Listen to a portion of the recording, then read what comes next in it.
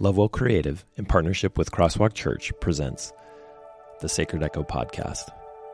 In this podcast, we'll hear from the teaching team from Crosswalk Church about the upcoming sermon series, sermons, how they process, about faith, life, love, and friendship as well. For more information on Crosswalk Church, go to www.crosswalkvillage.com. Welcome in, everybody. This is Tim Gillespie. I'm here with Patty McCoy and Dave Ferguson. We are here at the Sacred Echo Podcast. And how's everybody doing today? Dave, how are you doing, man?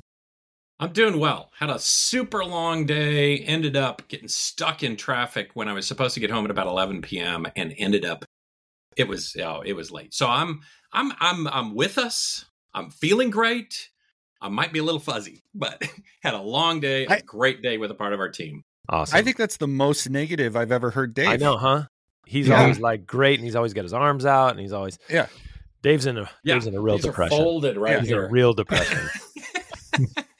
And the other word that caught me was traffic. Like, I didn't know you guys had traffic in Tennessee. So first of all, anybody from the Chattanooga area is going to suddenly want to take issue and just say numbers like 2475. But this was not actually around Chattanooga. It was coming back from Nashville, where we visited some sites. We're looking at some of their architecture and their approaches to developing their spaces, their church spaces, their children's spaces, all of these sorts of things. So we took a group of our team around to some just an eclectic mix of different places, and it was really fascinating fun. But we ended up driving back late, and there was an accident right before a big construction section. Well, that was awesome. So we spent a good deal of time being able to debrief. Well, that's good. That's good. Patty, I understand that you might be a little foggy as well. Yeah, I'm foggy for different reasons. I threw my back out on Monday doing something I shouldn't have done, which really was just lifting. It's all it is.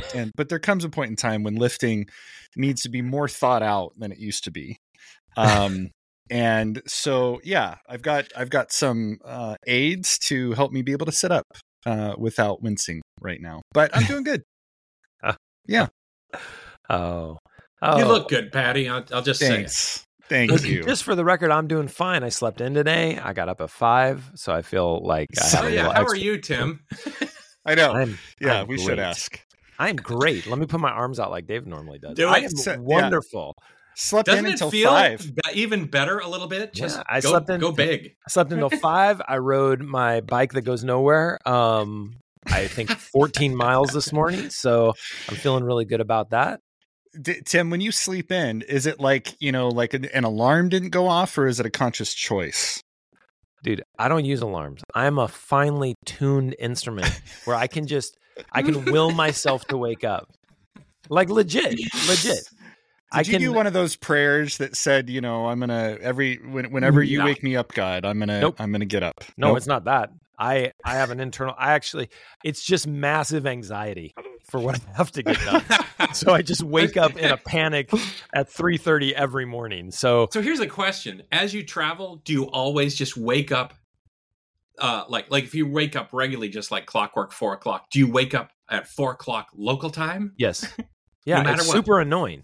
That's weird. It's super annoying. Last year, I traveled so much that I didn't even know when, like, I would just fall asleep whenever I sat down. I was so tired. And then I sleep about 4.5 hours and then I'll wake up. And then I have to like consciously go, okay, I'm going back to bed, or I can just get up. That's pretty much, it doesn't matter when I go to bed, 4.5 hours, I'm going to wake up without an alarm, look around and be like, is that it? Is that the day? And I don't know why. Yeah. I've always wondered if that's more cool or more sad that, you can not sleep more than 4.5 hours. I do think there is a component of anxiety of like, man, because the thing I do before I go to sleep, I pray, and then I start going through my day the next day. And that's maybe not the best thing, because I often have dreams of just missing appointments. Right. And that keeps me awake. That sounds so tragic now. This is a sad way to start this thing. Sounds like the sad part. Yeah, if I've only slept, just so the rest of the listeners know, if I've only slept 4.5 hours and I wake up and I have that thought of, do I just go or do I go back to bed? My answer is always back to sleep. Oh. Okay, so I'll try to split the middle here. This is something that happens to me with some regularity. If I wake up at 4, it's probably because my mind is not settled on something. Maybe it's because of something I've been churning around in terms of what I want to preach, or this week I've had stuff going on. Well, I'll sometimes wake up early, like about 4 o'clock, and I will allow myself the permission to pray and converse with God about what's going on in my mind in the kind of way that says, if sleep happens, that's perfect. That's awesome. I'm not worried about it. And so I will end up kind of going in and out of kind of prayer sometimes in a kind of a middle state between what you two just described. So like a zombie state is what you're talking about. I guess. Yeah, that might be it. So fascinatingly, and we did not plan that, this actually leads us into the conversation that we're having. We're on week 5 of new wine, and we've transitioned out of kind of the metaphor of new wine and vine and vineyard, and we're moving into a discipleship conversation. And part of discipleship is how we engage in the biblical spiritual disciplines. And so that's kind of what we're talking about, because prayer, certainly, fasting, solitude, even quietude. I've heard that written down. There's tons of different lists, just so you know, like there's tons of different lists, tons of different writers. And there seems to be, in my opinion, first, before we jump into this, there seems to be a lot of anxiety at times around the idea of spiritual disciplines, right? There's different takes on it. When we talk about biblical spiritual disciplines, these are things that come from Scripture. They come actually from the gospel, and we see the things that Jesus has done, right? So it comes from the narrative of the Gospels when we engage in the biblical spiritual disciplines. Now, there are people who engage, and I think I write about this a little bit in the series guide. There are people who engage in what we could say are definitely spiritual disciplines that kind of give us a spiritual awareness or move us towards that idea. They might not necessarily be biblical, and there probably is some benefit. But when we're talking about spiritual disciplines, we're kind of talking about the biblical spiritual disciplines as evidenced in the life of Jesus and his disciples and what he asked them to do and his practice. Does that make sense? Is that what we're talking about? Yeah. They're the ways in which we have a relationship. Right. I think it's kind of just giving, some terminology and definition and practice to what it looks like to be in a relationship with God. Right. Yeah. And these things are not, they're not unknown within the Christian tradition. In fact, they have been, they've been practiced, and sometimes they're practiced even to an extreme, right? I'm thinking about the 13th century desert fathers, who made a life of isolation and a life of fasting and prayer, asceticism, if you will, be pretty significantly overwhelming. And we even have stories, from the 3rd and the 4th century of, I can't remember the guy's name, but there's a story of this Egyptian Christian who was like, I can't be with my family anymore. I've just got to be in solitude with God. And so he goes out into the Sinai Peninsula and he finds this kind of old fort, and he begins to live in the ruins of this old fort. And he's gone for 15, 20 years. Nobody knows. Finally, somebody's like, what happened to that dude? I don't think dude was the particular term vernacular in the 3rd or 4th century. But so they go out there. I can't remember where I read this, but it's academic. This really happened. People would go out to him. They found him, and they'd go out and they'd be asking him, what do you know? You've been, in solitude for so long. What has God said to you? And he was just annoyed that they would come. So when they would come out there to talk to him, he'd just throw rocks at them and try and get them to go back from wherever they came from. So certainly these practices can go too far. I don't know if that's an example of that, but that's an example of an extreme. But most of us engage in them in some way, shape, or form. Well, and you're describing going too far. One of the things that I think maybe it's a cousin is isolating a spiritual discipline away from the balance of a journey with Jesus, right? That's one of the things I love about the gospel depiction of who Jesus is. You get these windows into these disciplines that Jesus engaged in connection with his Father and connection with the Spirit, but it's in a balance that is very invitational, I find, right? So I have noticed that we can fall prey to having a pet discipline Mm-hmm. and almost creating it as its own thing, bifurcated from our relationship with Jesus almost, right? So now that gives us also the opportunity to judge one another, Mm-hmm. right? Because if you're not as involved in that discipline, I'm now judging the balance of your spiritual journey because you're not waking up at 2:00 in the morning for a prayer phone call with this person. You know what I mean? It's Jesus is so balanced in his approach, and while being clear and calling us deep, right?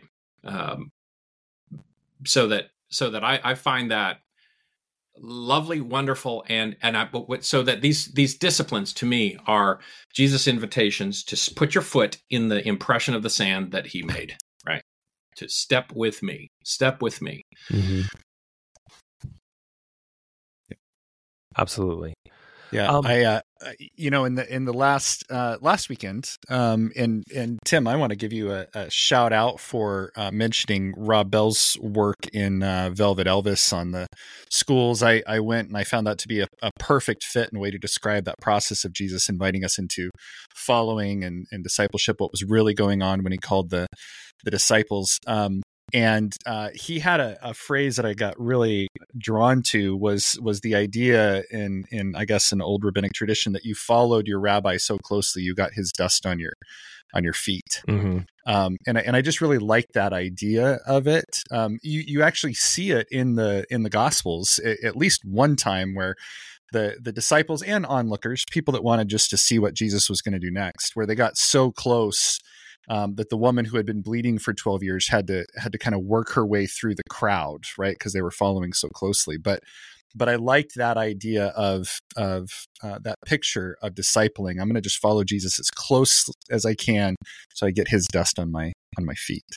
And that's really, then these practices are the ways in which we try to form our life around what that looks like and what that means to do, because we have calls to say, pray in all things, right. Continuously, do this always. Well, how do you do that without living having these practices that you do that keep you continually on the path towards Jesus or with Jesus?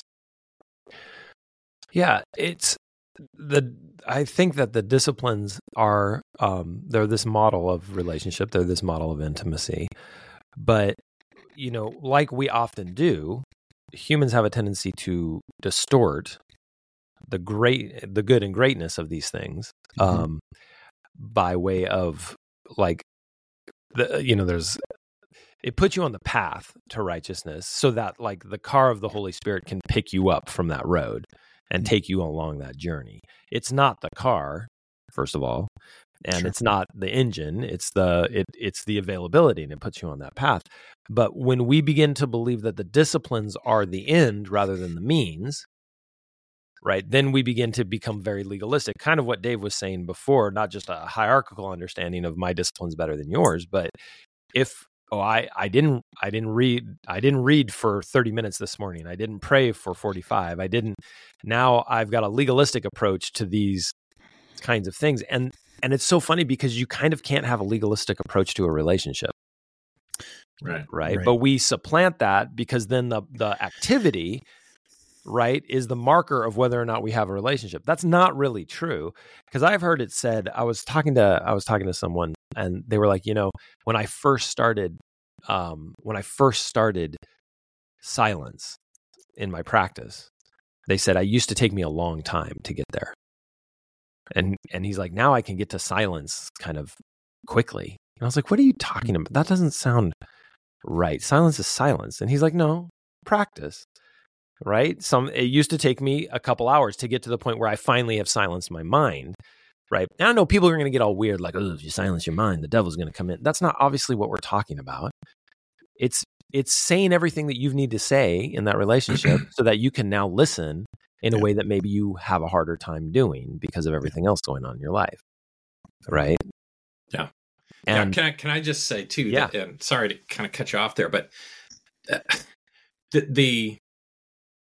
I regularly think to myself, we can function out of deep fear and anxiety in our spiritual journey. If the idea that being quiet enough to listen is what the devil needs to be able to talk to us. Couldn't you also say that being quiet enough to listen is what God needs to talk to us? I mean, right? It's so wild that our conclusion could be, no, what we need to do is always be filling the airspace with our thoughts and with our comments. What God needs most out of us is for us to tell him stuff, as opposed to taking a minute and actually listening. That it is that prayer is a conversation where you actually create some space for the other party. Mm-hmm. Yeah. Yeah. Sorry, Tim, go ahead. No. You go. No, I was very aggressive on me letting you go. Sorry about that. Why don't you, Patty? Why don't you say something? Well, okay. So there's two things that I think about, in this. One, I know that the practices that we use to have a relationship, the biblical practices, have come under attack by some. Right. That they're somehow the devil's going to use these things to trick or deceive or things like that. I don't think it's a coincidence. The very thing that we're saying the devil is doing, actually, he might be doing by trying to attack the ways in which we have a relationship with God, and somehow paint a picture that now these aren't safe. And so that's one side of it. I mean, I knew someone who had said that they stopped praying because they're just sure that's how the devil's gonna get to them, which I think is sad. And I want to say, well, the devil's got you then, doesn't he? In that sense. But the other side of it then too is, I think in the spiritual practices, it's so much about managing our expectations to a degree. Like we were talking about before, this idea, the legalistic aspect of the disciplines, that, I got to spend 10 minutes in, scripture and 5 minutes in prayer, and like as if there's a formula, right, to, bring about God's presence and to hear God's voice. And that's not at all what it is. It's not a formula. It's a relationship. So, being in that relationship for the other person, means you practice these things, you wait on God, and that, but there's not a set, formula for God showing up or speaking to you. This is just what it means to be in a relationship day in and day out, to receive whatever God may have to share with you that day, or to be open to what God might be up to in the community around you. Yeah. Yeah, man, it's so I want to circle back to something you both mentioned, this concept of fear, right? Because in scripture, because I think we should start there, right? It says there is no fear in love, but perfect love casts out fear. For fear has to do with punishment, and whoever fears has not been perfected in love. Right? When we live our lives with the fear of whatever, right? And when it comes to the spiritual transformation, when it comes to the idea of talking about spiritual disciplines and things in this realm, there's a lot of fear that's around there, that the devil is just waiting to jump in and so many things that so many people have said are wrong. And what we do is, it feels like a lot of the discussion centers around our inability to discern what is good, righteous, and holy. Number two, again, our inability to discern what is biblical, what is not, and how we walk through that. And then thirdly, the Holy Spirit's inability to protect us in the midst of this journey. Yeah. I would even say it goes beyond the Spirit's inability to protect us. it actually suggests that when the devil wants in, the Spirit has to give him the right of way. Mm-hmm. Yeah. So if, in fact, my prayer includes my sharing my heart to God and my inviting him to speak into my life, and then I'm quiet and listening, and in that moment, that means I've now made it an opportunity for the devil to come in. What we're saying is, I have just chosen to ask God to speak in, or to just leave it silent, right? And so what the devil, that mentality says, what the devil has going for the devil is, first of all, he does not need my consent at all. Number two, he implicitly already has God's consent. Right. Because he's the most powerful player in the three of us. Right. And that doesn't make any sense to me, given what the Bible says at all. So that's really fascinating, because I think you're right. I think there's giving the devil too much due, right? There's also this lack of faith and willingness to live in the fear of what Satan's going to do, with no protection, no even ability to protect that the Holy Spirit gives us. And it really goes contrary to the gospel narrative. Number one, it goes contrary to what we understand in our Christian tradition and in our Seventh-day Adventist tradition, certainly. And we have a tendency, particularly in our tradition, to really believe that the Holy Spirit still works, and certainly worked at one point in time. So why should we be afraid of the spiritual disciplines of the biblical? And I'll make that distinction, right? The biblical spiritual disciplines that are part of the grand tradition of Christianity. Why should we fear that if we are, with not only good intention but prayerfully walking through? I don't think we should. I just answered my own question. So there you go. I posed it and then answered it. I don't think we should be fearful. Go ahead, Dave. I think it's worth saying we can actually live our lives in the name of Christianity in a way that's disrespectful to the importance of our own decision making, and that goes either way. We can actually be disrespectful to the notion that we are clearly spoken to through Scripture, mm-hmm. that we are in a battle here, and that we do have a spiritual enemy, and we can act like that's not true, and that it doesn't matter whether we come under attack from him and how we approach that and all that. And that's not what we're saying at all. Right. But we can also act with disrespect to the power of God in this whole approach as well. And I think it actually is a little bit of spiritual lazy-mindedness, because we are in some sense saying that we don't really have a part to play in what happens here. If the devil wants in, he has in. All he needs is a moment of silence, right? It's like he gets to do what he wants. Whoa. I have been given the incredible capacity to choose for myself the way of Christ or not. And that is not a flimsy power God has given to us. Right. He died so that we would have that power to choose him. And the idea that it is so precarious that if your lips aren't moving in prayer, he can get you. I believe it requires, first of all, God has made clear God does not give consent for the devil to take over our lives. Right.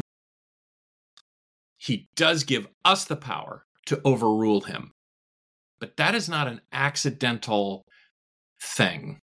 It is a very real choice, and it can happen in the summation of a bunch of little moments where we decide to turn away from Jesus, degree by degree by degree. Yes, and we ought to have deep respect for the importance of our decision making, but not to the degree that we're just kind of we're so fragilely wandering around. God's not all that powerful in that view, nor is our power of choice.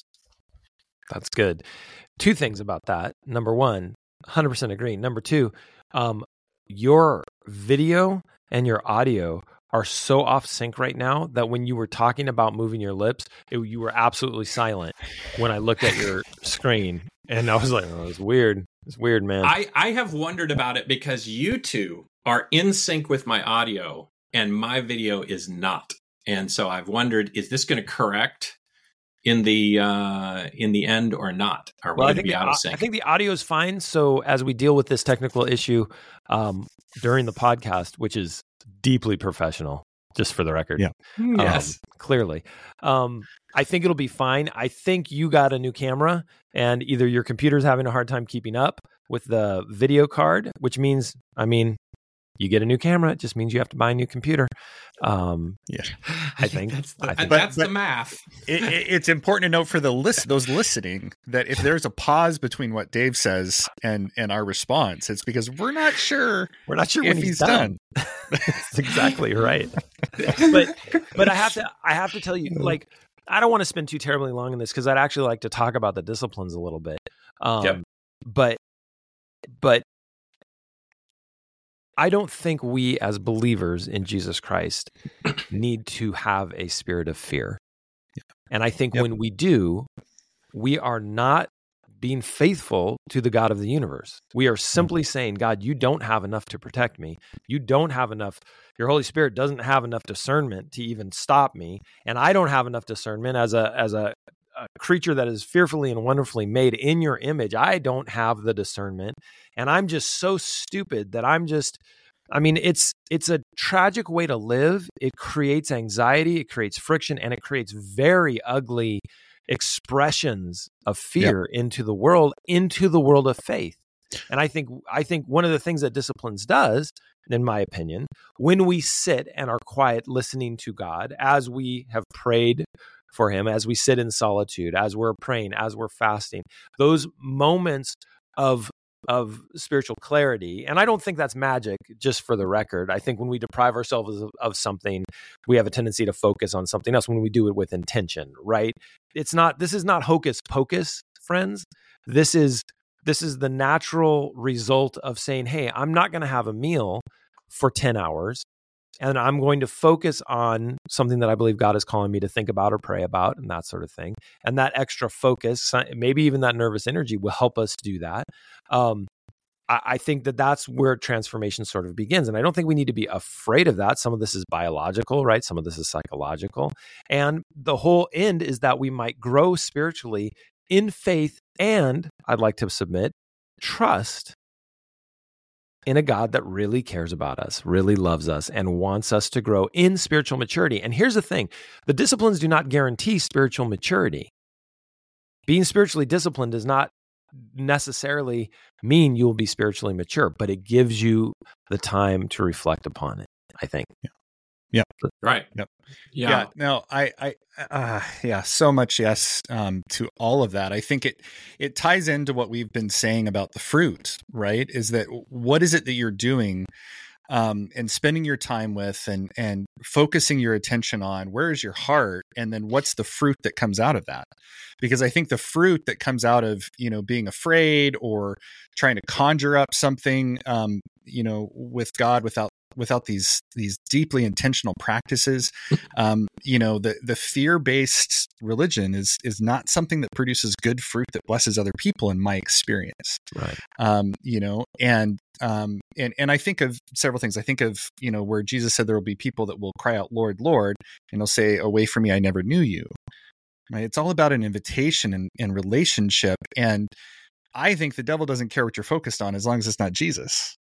So if you're going to be focusing on fear and trying not to be deceived so much, what's the old metaphor about, counterfeit money, that the way they figure out counterfeit money is by looking so much and studying so much the original that the counterfeit becomes obvious. And I think that that's what our call is. We're supposed to be so with Christ. I think a favorite book and a favorite author of mine, Ellen White and Steps to Christ, says to let self be lost in him. That's your best defense. Just let yourself be lost in Jesus. And when he called the disciples, the first thing he did in Mark 3:14 is he appointed 12 whom he named apostles so that they might be with him, and they might, and he would send them out to preach and have authority to cast out demons. We often are quick to go to the list of things we have to do, when the first thing that Jesus appointed them to do was to be with him. So the spiritual disciplines are how we practice what it means to be with Jesus in a world that is vying for our attention all the time. Is that this is how we pull away from that and we spend time with Jesus so that we can produce fruit and be a blessing to other people. That's good. Yeah. I've been thinking too, as you're talking, I think spiritual disciplines provide an opportunity to disrupt the glide path of the everyday that has a subtle capacity to anesthetize us against the voice of God, right? Mm-hmm. The everyday creates patterns in us that, if we're not careful, God has to shout in our lives, right? Mm-hmm. And sometimes we'll only even really start thinking or listening in the way that Jesus would want us to in that particular day if we go through enough pain, right? But I think spiritual disciplines, I think of things like fasting. I think of, I'm a talker. I'm a person who would engage in conversation. Is that true? Most every moment of the day. I know. Are we out of sync again? So for me to actually say, I'm gonna not just not be in conversation with another person, but I'm going to try to quiet my mind and actually try to listen for what God would want to say. That's uncrossing my everyday schedule legs, right? So that the blood flow gets to go a little differently. And I think spiritual disciplines are not even meant to fully become everyday, but to have enough differentiation that it can make our pulse pound in Christ and change up and get our attention in a different kind of way. So, I think of journaling. I'm a fitful journaler who deeply appreciates journaling and rarely does it in a way that I would say is enough for what I really wish. Right. But whenever I journal and come back to it, it's such a different in this technological world. I'm thinking of journaling with actual pen and paper. There's something just lovely about that interaction with Jesus, and it's available to me in the future, even in a different way than just sitting thinking and all of that. So I actually am okay with the fact that I'm fitful a little bit, and that I keep coming back to it because I think it's a disruptive force for good in my life, and that's part of the power of spiritual disciplines. Mm-hmm. Yeah, and every time we've brought up in this conversation the idea of the biblical, disciplines, I keep thinking about fasting, because fasting is one of those disciplines that actually, the Scripture doesn't talk. It references, but it doesn't have a formula like this is how you fast. This is what it looks like. This is what you should do. And I think outside the conclusion, of don't tell anybody about it. Right. Yeah, exactly. But I think part of that is just like it was, a lot of scholars will say, well, they think part of that is because it was so natural to them. It was such a common practice to them that they didn't go in depth on, the conversation because they practiced it on such a regular basis. But how often, man, our world is all about gimme, gimme, gimme. And I want stuff, and fasting is a little bit about saying no. Right. Whether you're food fasting or you're doing a technology fast or you're doing whatever it is, it's a little bit of saying, you know what, in this right now, what I need is Jesus. And I'm going to spend time with Jesus. I'm going to say no to other things that are vying for my attention. And I'm just going to be with him. But it's interesting. It's just interesting, at least on the fasting one. I don't know if there's another one that Scripture is as, doesn't get very detailed on. Well, I think, some people will use the word solitude, but I think of it as schedule change or schedule disruption, right? In just such a lovely way. When I first arrived here, the president of the Georgia Cumberland Conference, Ed Wright, had made super clear with all of the pastors in the conference, I'm expecting you to take one day a month and go out in nature and disrupt your schedule. That's on some level, that's fasting. On some level, that's silence. On some level, that's even things like, is it possible that even breathing well is a potential portion of spiritual discipline, right? To say no to accomplishment of a certain sort on a given day. Those kinds of disruptive things that allow us to actually get out of our patterns and hear God inviting us to be with him and who he can see us to be if we would follow him.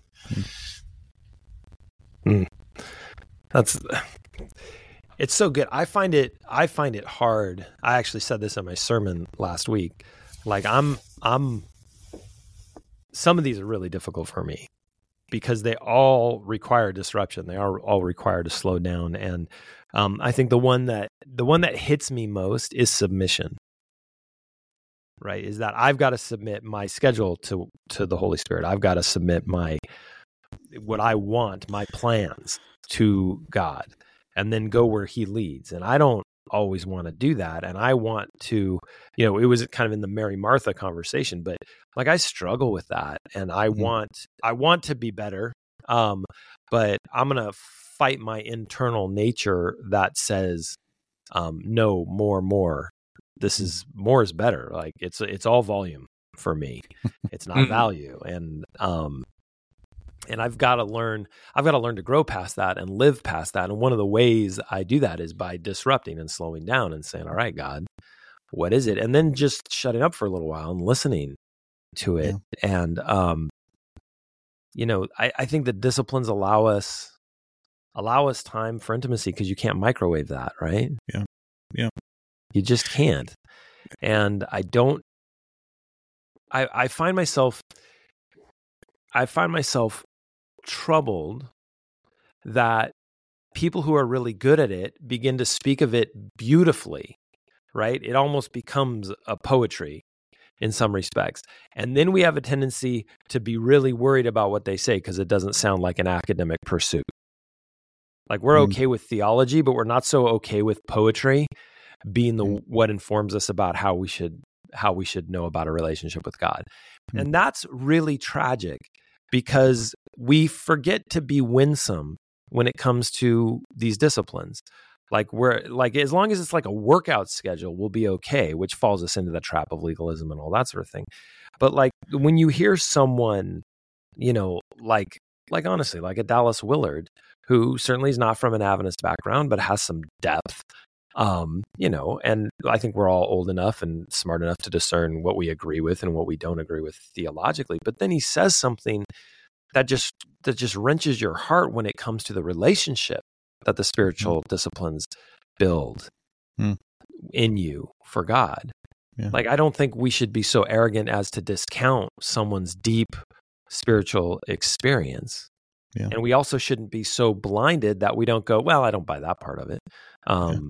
Right? Because it's like with Patty, I agree with like 30% of what you say. 30%, brilliant. 70%, I don't know. I feel like I've moved up. I've moved up to 30. I'm so excited. Well, it's taken a while, but yeah. You would think that's a dig, but I'm feeling pretty good.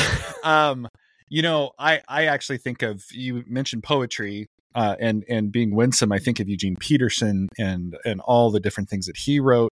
But he's the one that said, there are no experts in the company of Jesus. Right. This idea of spiritual gurus and someone who's an expert. And I may have talked about this before, but my own journey in life, I was blessed to spend really quality time in my spiritual journey with Dr. John Dibdahl, who, if you don't know him, he taught pastors about the spiritual relationship. He wrote books, about that.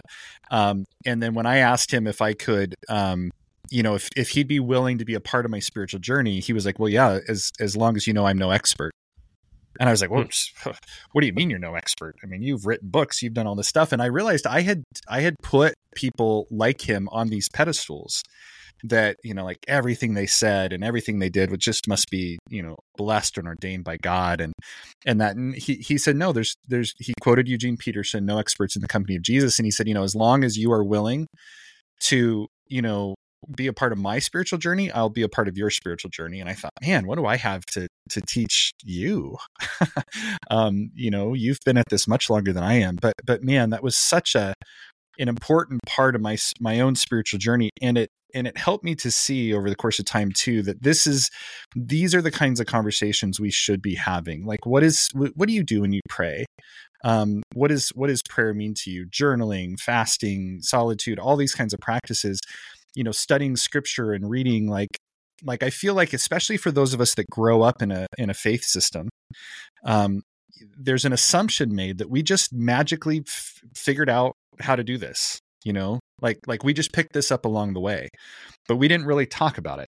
And so I think it's so important for us to talk about these things because, man, maybe there's something Dave does in his spiritual journey that would help me, or vice versa. I doubt there's anything you do, Tim, that would, help me, but, just throwing back a little dig, but, I think it's something that, we do need to be vulnerable. We need to talk about, what are our struggles? What are we good at that or not good at? But what are the things that really connect with our hearts and our souls and the practices that we feel like help us? So I was excited for this podcast because this is the kind of stuff that I feel like we definitely need to talk more about. Yeah, man, I think this is not just a good conversation. I actually think that this is a part of our spiritual growth, and I don't think it's something that we should shy away from. But I do think it's something that we should be thoughtful as we approach, and we should be well read. And I think what's important is that we ground ourselves in the scriptural practices that we see Jesus engaged with. And we see so much of this. We see so much of it in the life of Jesus and how he shared that with his disciples and said, hey, I want you to be a part of what I do. This is what it means to be in one another, right? This is what it means to be in Christ. This is what it means to be in God. This is what it means to be in community. And so we have to grow that together. Yeah, and just think about, Dave, when Dave talked about the disruption piece of it, I mean, think of what people wanted Jesus to do. Like, oh, the crowds are getting bigger. Let's go. Let's speak to the crowds. Why are we sitting here in the wilderness taking time away? Why are we in a quiet place? Let's go. We've got stuff to do. And we've all often said, like, if I knew I only had 3.5 years to change the world, like, would I have spent as much time in quiet and solitude, or, in pulling away from those crowds with the disciples? I think Jesus tried to model what that life was like, resisting the push of, the world and what the world thinks is successful, to go deeper. So when we are immersing ourselves in practices that help us, our minds be molded about what Jesus said and did, and our heart and our lives, then, that stuff just, again, it's what it means to remain. So we talked about remaining in the vine. When we practice remaining, then fruit grows. That's right. That's absolutely right. No, I'm with you. And I think this may be a really great place to stop. Dave, any last words? I just, I've been thinking as you guys have talked, I think, what if, you guys are watching me right now, and I can tell it's because I'm so we don't know what's happening with you. It is impossible to tell. Well, I've loved this conversation. How about that as a last word? I think it'd be important, especially for our faith communities that we all get to be a part of. And that is that, for people that are wanting to, go deeper and wrestle more with this. I mean, I'm happy. I'm sure any of us are happy to talk with somebody through that. We've got other pastors on our teams or other elders and leaders and folks that want to journey with you. I mean, the whole idea behind the spiritual disciplines, I think, and being called into this is, there's certain things that we do on our own between us and God, but all of it is meant to be communal at the end of the day. Jesus didn't call one disciple, he called 12. This is a communal experience. And so I hope those that want to lean in more will reach out. Absolutely. And as we continue to grow our discipleship ministry under the leadership of John Ciccarelli, you can go to the discipleship page, and there's so many opportunities to be engaged, to be involved, or to just say, hey, I'm interested in this, whether it's a book club, whether it's a cohort, whether it's a retreat.